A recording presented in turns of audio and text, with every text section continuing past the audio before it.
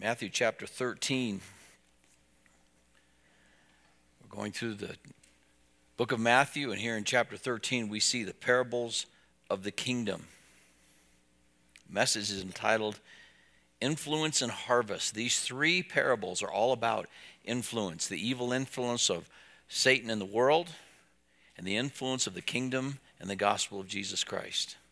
Father, we thank you for your love for us. Lord, I pray that I might be spirit-filled, that the flock might be fed, that every one of our hearts would be challenged. And Lord, if there are some here that are outside your grace, they don't know you as their own personal Savior, that the day you would draw them to yourself, they would trust in you. In Jesus' name, amen. Now, we looked last week at the parable of the sower and the seed. And I think the Lord is giving these parables not only so that people will say, I don't know what he meant by that. I'm going to go ask him and find out. But I think, in particular, it's information for the disciples. Later, when they get the Holy Spirit, they're going to go, oh, I see what's going on here. And he said, the sower goes out to sow. And what's the powerful seed? It's the gospel of Jesus Christ. And the point is, not everybody that hears the gospel is going to get saved. In fact, 3 out of the 4 of the soils are not good soil. It doesn't produce life. Now, you and I cannot talk anybody into getting saved. That's God's business. God gets all the glory for salvation. But he's called every one of us to be a part of what's going on in sharing the gospel. God's the one that prepares the hearts. We don't think up the gospel. Don't make up a gospel that is convenient for people or you think people might be comfortable to hear.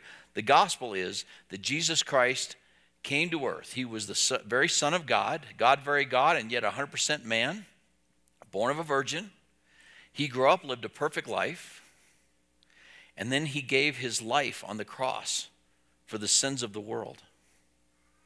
So the Bible says in 1 Corinthians 15, 1-4, Paul says, just in case you've forgotten the gospel, Jesus Christ died for our sins according to the scriptures. He was buried and he rose again on the third day according to the scriptures. That's the gospel. We're going to go on a little bit to think, well, that doesn't seem that significant. That's what God uses to bring people to himself.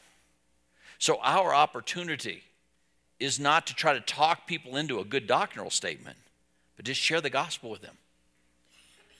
Now, I think he told the disciples that so they didn't have to run around thinking, wow, I think I could have done a better job. I think we ought to know the word of God. I think we ought to be sensitive to opportunity. But God's the only one that saves people. And he is always proficient in everyone he sets his affection upon. Now, some would say, oh, well, then whoever's going to get saved. Whoever's lost, going to be lost. No, that's not our business. Our business is to be about what the Father is about. The joy of seeing new life. I've thought what an amazing thing would be to go back and see the videos of creation, right? To see God speak light into darkness and that explosion that took place. He invented light before he invented the light bearers. And then he said to the earth, let it bring forth vegetation. And then the animals. And the way that happens, what an amazing thing. Well, the Bible says it's the same thing every time someone comes to Christ. 2 Corinthians chapter 4 and verse 6. Just as God spoke light into darkness, he has spoken into our heart. That's how you came to Christ. You may have grown up in church, hearing the gospel all the time, and then one day, God said it's time to come. And you realized that you were lost and you needed a Savior. That's God's business. So we as believers, we have a burden for the lost, right? We have a burden. God puts a burden on our heart, so we begin to pray for someone. And as we're praying, we look for opportunity to share the gospel. But if we've been faithful in sharing and they reject the gospel, you don't have to feel bad about that. That wasn't you. That was God not working in their heart, or them rejecting the light that they had. People have a free will. They can reject the gospel if they want to. And I think 3 out of 4 of the soils were bad, and he gives reasons why people eventually, there's no root in themselves, the cares of this world choke it out, Satan comes and steals the word away, and so they don't think about it again. And he comes next to the influence. what about the world we live in? How come God just lets evil continue? Thought about that? That's what this one's about. Verse 24, Jesus presented another parable to them, saying, the kingdom of heaven may be compared to a man who sowed good seed in his field. But while his men were sleeping, his enemies came and sowed tares among the wheat and went away. But when the wheat sprouted and bore grain, then the tares became evident also. The slaves of the landowner came and said to him, Sir, did you not sow good seed in your field? How then does it have tares? And he said to them, An enemy has done this. The slave said to him, Do you want us to go and gather them up? He said, No. For while you are gathering up the tares, you may uproot the wheat with them. Allow them both to grow together until the harvest. And in the time of harvest, I will say to the reapers, First gather up the tares and bind them in bundles, burn them up, but gather the wheat into my barn. Now later, they're going to ask him to explain that. But at first glance, and the Lord's going to tell us this, the field is the world. And I wonder, why does God allow this to go on? It's because of his patience. Enemies used to do this to ruin a harvest. Maybe it was a bad neighbor or even an enemy of an opposing country. They would go in and sow tares to ruin the crop. It was common enough that Rome had a law about it and against it. It's the kind of this darnel weed that grows up that until the wheat begins to form the head of wheat, they look the same. We can't tell if somebody's going to come to Christ or not. And so he said, deciding and judging is not our business. We just speak the truth in love. Now, the disciples thought that they ought to, remember James and John, the sons of thunder? They saw some Samaritans and they said, we should probably just call down thunder and lightning on them. And Jesus said, no. And he said here, we don't want to tear up the tares because we might tear up some wheat, because until that wheat has matured, it looks the same, and you might tear up and destroy something else. Every time the church has tried to get involved in judgment, whether it was the Reformation or the Catholic Church and the Great Inquisitions, it's been a mess. God has not called the church to judgment. That's his job, not our job. That's what he already said in the Sermon on the Mount. Judge not that you be not judged. So I don't think that guy will ever come to Christ. You don't know that. You may look at a person and think, well, the Bible does say it's easier for a camel to go through the eye of a needle than it is for a rich man to be saved. But Jesus said, with men it's impossible. With God, all things are possible. And we become judges with evil intention if we look at a person and say, well, that person, they've been on drugs, they're so evil and wicked, they'll never wake up to see their lost condition. Or a person that's an up and outer, and we say, well, they've just got everything going for them and they don't have time for the Lord. They'll never get saved. Not your business. Don't be a judge with evil intentions. You just share the gospel. But this is about the patience and the long suffering of God. Think, why did God just, wipe Pharaoh out? He gave him time after time, 10 plagues. And every time Pharaoh repented, and he said, oh, okay, all right, you guys can go out. And as soon as the plague was gone, he changed his mind. And what happened? Through God's long suffering and mercy, his heart was hardened. Because every time he had an opportunity, he thought, well, no, the pressure's off. I've got a little more time. I think Pharaoh bought into that silly notion that whatever doesn't kill you makes you stronger. And if you've lasted this long, obviously, you're just going to keep going. And Paul answers that. What if God, in his long-suffering mercy, endured those vessels of wrath? Gave them every opportunity to be saved. And so God doesn't just go around and tear up all the lost people and the wicked people. He's got a plan. He's going to bring things to conclusion. One day there's going to be a harvest. There's a harvest coming. And after that harvest, there'll be no going back. Then he shared another parable with them. He said, the kingdom of heaven is like a mustard seed which a man took and sowed in his field. And this is smaller than all other seeds, but when it is full grown, it is larger than the garden plants and becomes a tree, so the birds of the air come and nest in its branches. Now, I think the disciples probably got this one. They don't ask to have this one explained. Now, some have said, oh, that just shows the Bible's not accurate because there are seeds that are smaller than the mustard seed. True, But when Jesus uses, he's talking about garden plants that you plant to eat or use for seasoning. So when he uses the Greek word sperma or seed, it's just talking about seeds that you sow in the garden, not every seed created. But that's not the point. The point is, when you look at this mustard seed, it's so small and insignificant. Later, Jesus said, if you have faith of the grain of a mustard seed, you'll say to this mountain, be cast into the sea, and it will happen. So he's just making an illustration that when you look at a mustard seed, it seems insignificant. What's there? When Jesus left this earth, after all the miracles he'd done, all the masses of people that had been ministered to, he left 120. That's not even a big church, is it? 120.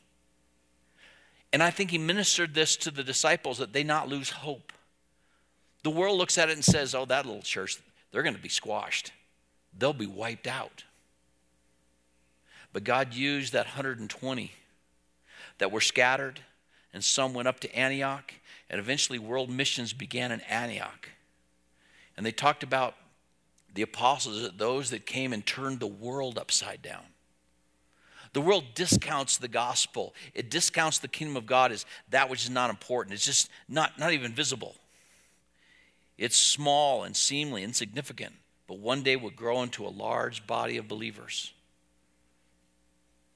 You know, we can look at when Jesus said, the way is narrow and few there be that find it, and think, well, not many will be in heaven. Spurgeon had something to say about that, and I kind of like what he said. You may disagree with him. That's okay. It's not scripture. He says this, some narrow-minded bigots think that heaven will be a very small place where there'll be a very few people who went to their chapel or to their church. I confess, I have no wish for a very small heaven, and I love to read the scriptures that there are many mansions in my Father's house. How often do I hear people say, aha, straight is the gate, narrow is the way. Few there be that find it. There will be very few in heaven, there will be most lost. My friend, I differ from you. Do you not think that Christ will beat the devil? That he will let the devil have more in hell than there will be in heaven? No, it's impossible. For then Satan would laugh at Christ. There will be more in heaven than there will be among the lost. God says there will be a number that no man can number who will be saved. They will come from the east and from the west. Isn't that amazing to think about that? That in the end, Jesus is going to win. And maybe you've thought, well, maybe there's no room in heaven. There's lots of room. There's an old gospel song, there's room at the cross for you. Though many have come, there is still room for one. There's room at the cross for you. People look at the church, they look at the gospel and say, that's not important. And I think that's why so many even professing believers have turned aside to another gospel. We have to do something that people will like. They discount the gospel. You see, the gospel, salvation, is supernatural. The world doesn't see the significance of just sharing that Jesus died on the cross for sin and then was buried and then rose again the third day. Well, what's in that? That's the gospel. But it's powerful, and over we see people as we share it, their lives are transformed by the light of Jesus Christ. It's a miracle. You don't have to change it. If you try to change it and make it more palatable to lost people, you corrupt it. It's no longer the gospel anymore. But if you share it, you'll be part of seeing somebody come from darkness to light, and there's no explanation but God. But God. I love that phrase in Ephesians 2:8 and 9. By grace he is saved through faith. Well, it precedes by saying all of these people are lost in their trespasses and sins, and the Satan is the prince and the power of the air, but God. But God. With that great love with which he loved them. Don't discount the gospel. Don't discount the effect of the kingdom. One day the kingdom's going to grow and it's going to fill the whole earth. Now some people will say the birds. I grew up hearing that the birds are always evil. It's evil in the first part. They take seed away. Therefore they're evil here. That's fine. But I don't think that's the point of the parable. When Nebuchadnezzar had his dream and God was reaching down to save Nebuchadnezzar, that wicked, ruthless king. Remember, he had a dream that Daniel interpreted, and he was the head of gold, the great kingdom, the greatest kingdom of the earth. And so what he did, and instead of worshiping the God that created him and gave him the kingdom, he thought, let's worship me. And so he created this great big statue. And so God said, okay, I'm going to give him a dream. And he loved Daniel and the wise young believers that were there around him. And so Daniel, he has another dream that this great tree is growing, and all the beasts of the field find shelter in this tree, and the birds of the air come and they build their nests. See, it's a place of shelter. It's a good thing. And I think that's the point of the parable. This insignificant little seed becomes a tree. And wherever the gospel and the kingdom of God takes root, it blesses those people, that culture, and those nations that honor it. It's a place of shelter and a place of safety. Then he has another parable. He spoke another parable, verse 33. The kingdom of heaven is like leaven, which a woman took and hid 3 pecks of flour until it was all leaven. That's about a bushel.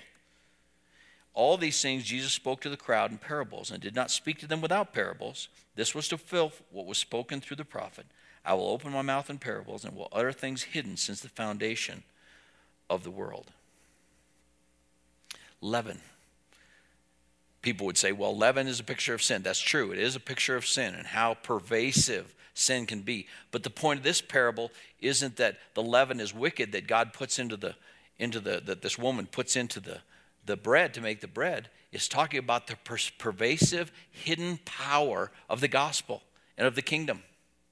What happened when Paul was chained? He went as a prisoner to Rome. They chained him to guard. What happened? That guard became a believer.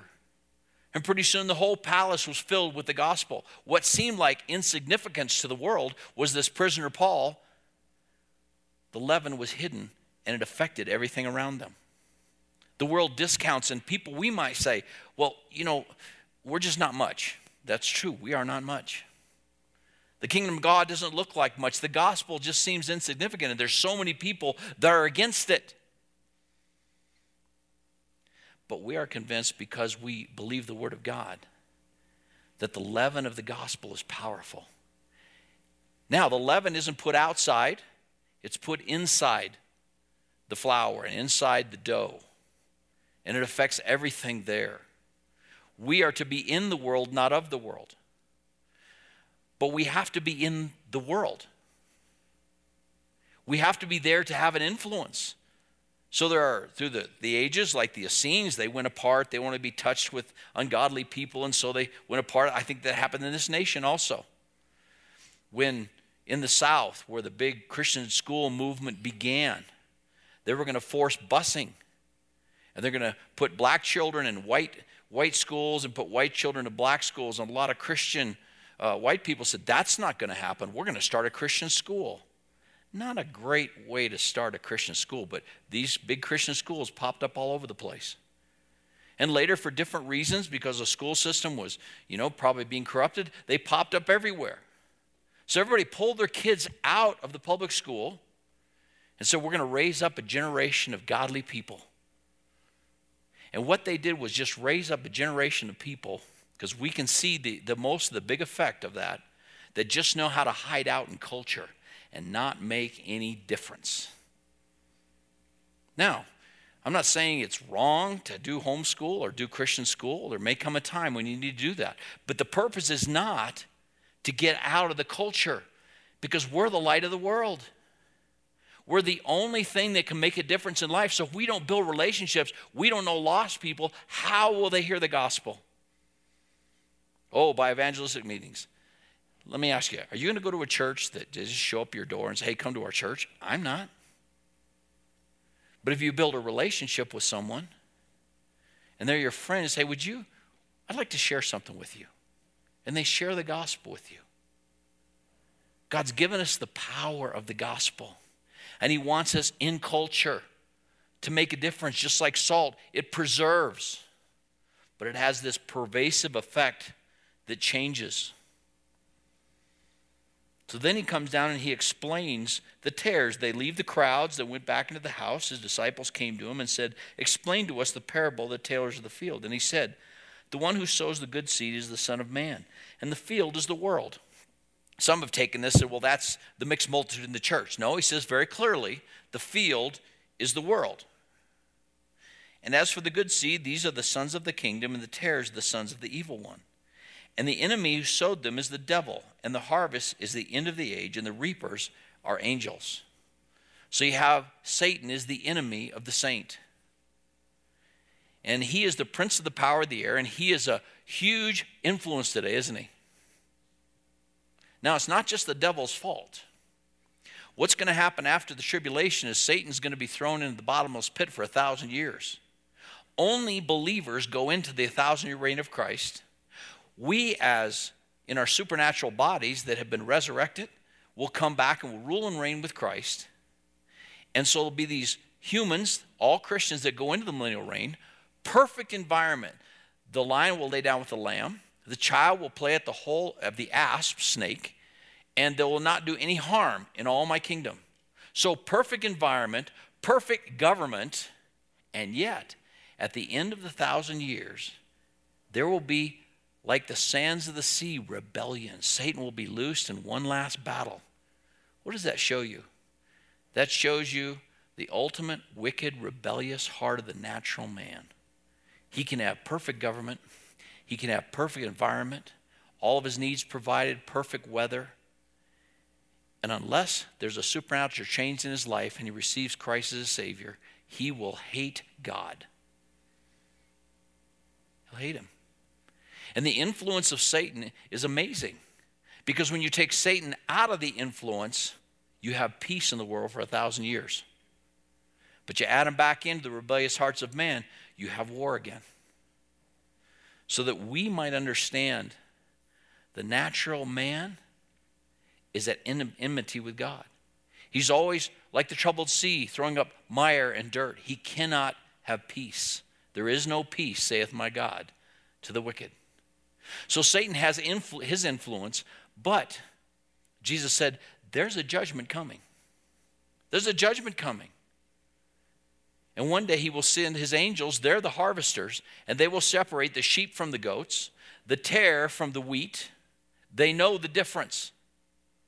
God is so good, he will not lose one of his own. But if you haven't trusted Christ, not one will escape either. He will gather his own to glory. The Bible says we will shine as the firmament forever and ever.